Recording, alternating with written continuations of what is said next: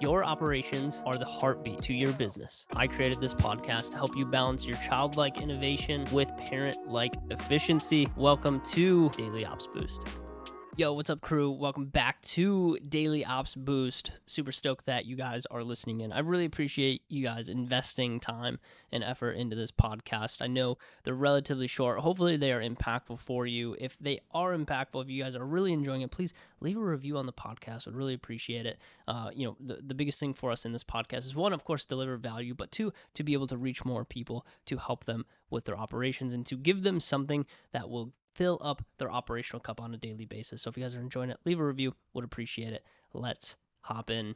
Today we're chatting on battling some complexity. And we talked a little bit about this in one of the earlier episodes of like business enjoys two things, simplicity and rhythm. And it was something that I brought up early on because it's something that is a core belief that I have when it comes to building strong operations, that you do need to keep things relatively simple and relatively rhythmic. But here's the thing, is not all of us have started there, right? A lot of us are currently battling some sort of complexity within our business. And it's a really hard thing to be able to walk back of, like, when you introduce a ton of complexity into a business, it's hard to walk it back into something that is simple and rhythmic. And so with this today, I just want to give you just a few points here, and I've got a few points written out that I want to kind of go through to help you start walking back the complexity of your business in order to create some of that simplicity, some of that rhythm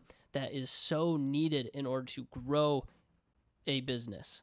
And so kind of like kicking things off is like, whenever we look at a very complex business, I think the first thing to do is kind of take an outside perspective of your business. You got to get that famous 30,000 foot view, as we like to call it internally, right? And for us, is like we kind of have to audit the business. We have to be able to start with kind of a comprehensive analysis of the existing organization, what the inefficiency are, understanding our bottlenecks, any confusion areas that we might have, and actually understand like how our workflows, our processes, and how the interactions happen within the business, and be able to see how things are structured, how the culture is specifically working, how communication standards and channels are being relayed back and forth, and understand where the breakdowns actually happen, and understand where the complexity is. And one of the best ways to understand and have a better idea of where the complexity lies within your business is to be able to tap into your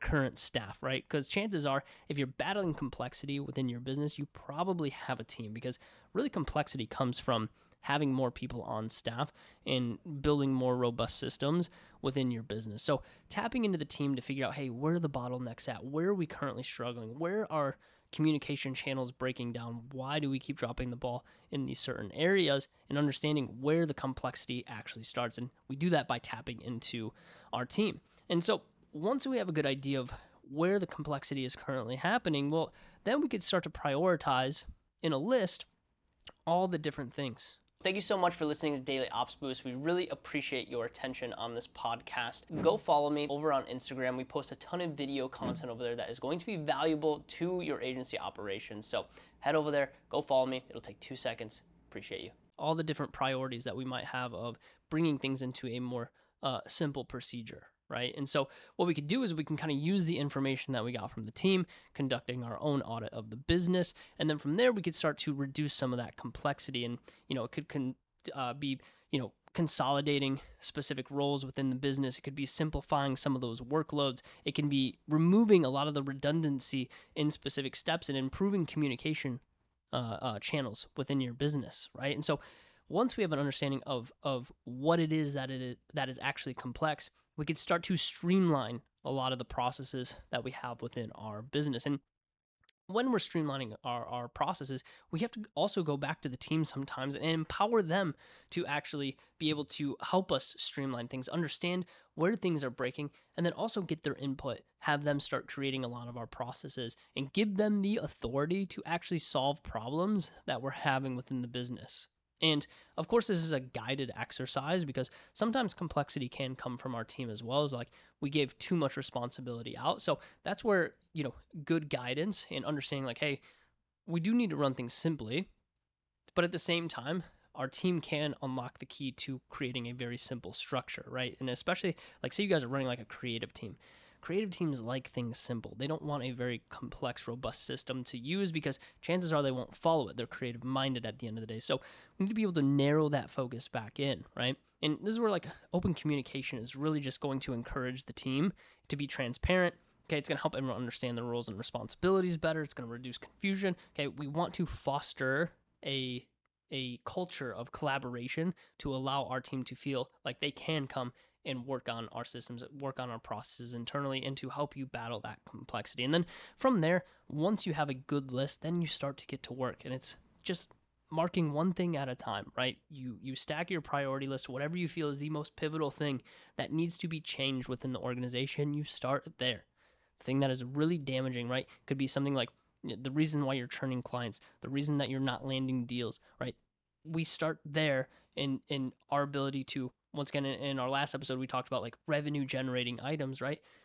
If it's not specifically focused on revenue generating expansion or retention items, then we need to be able to narrow that down into items that specifically revolve around revenue and then be able to make them more simple. Okay, so that's how we narrow down our list. And then, this just takes commitment.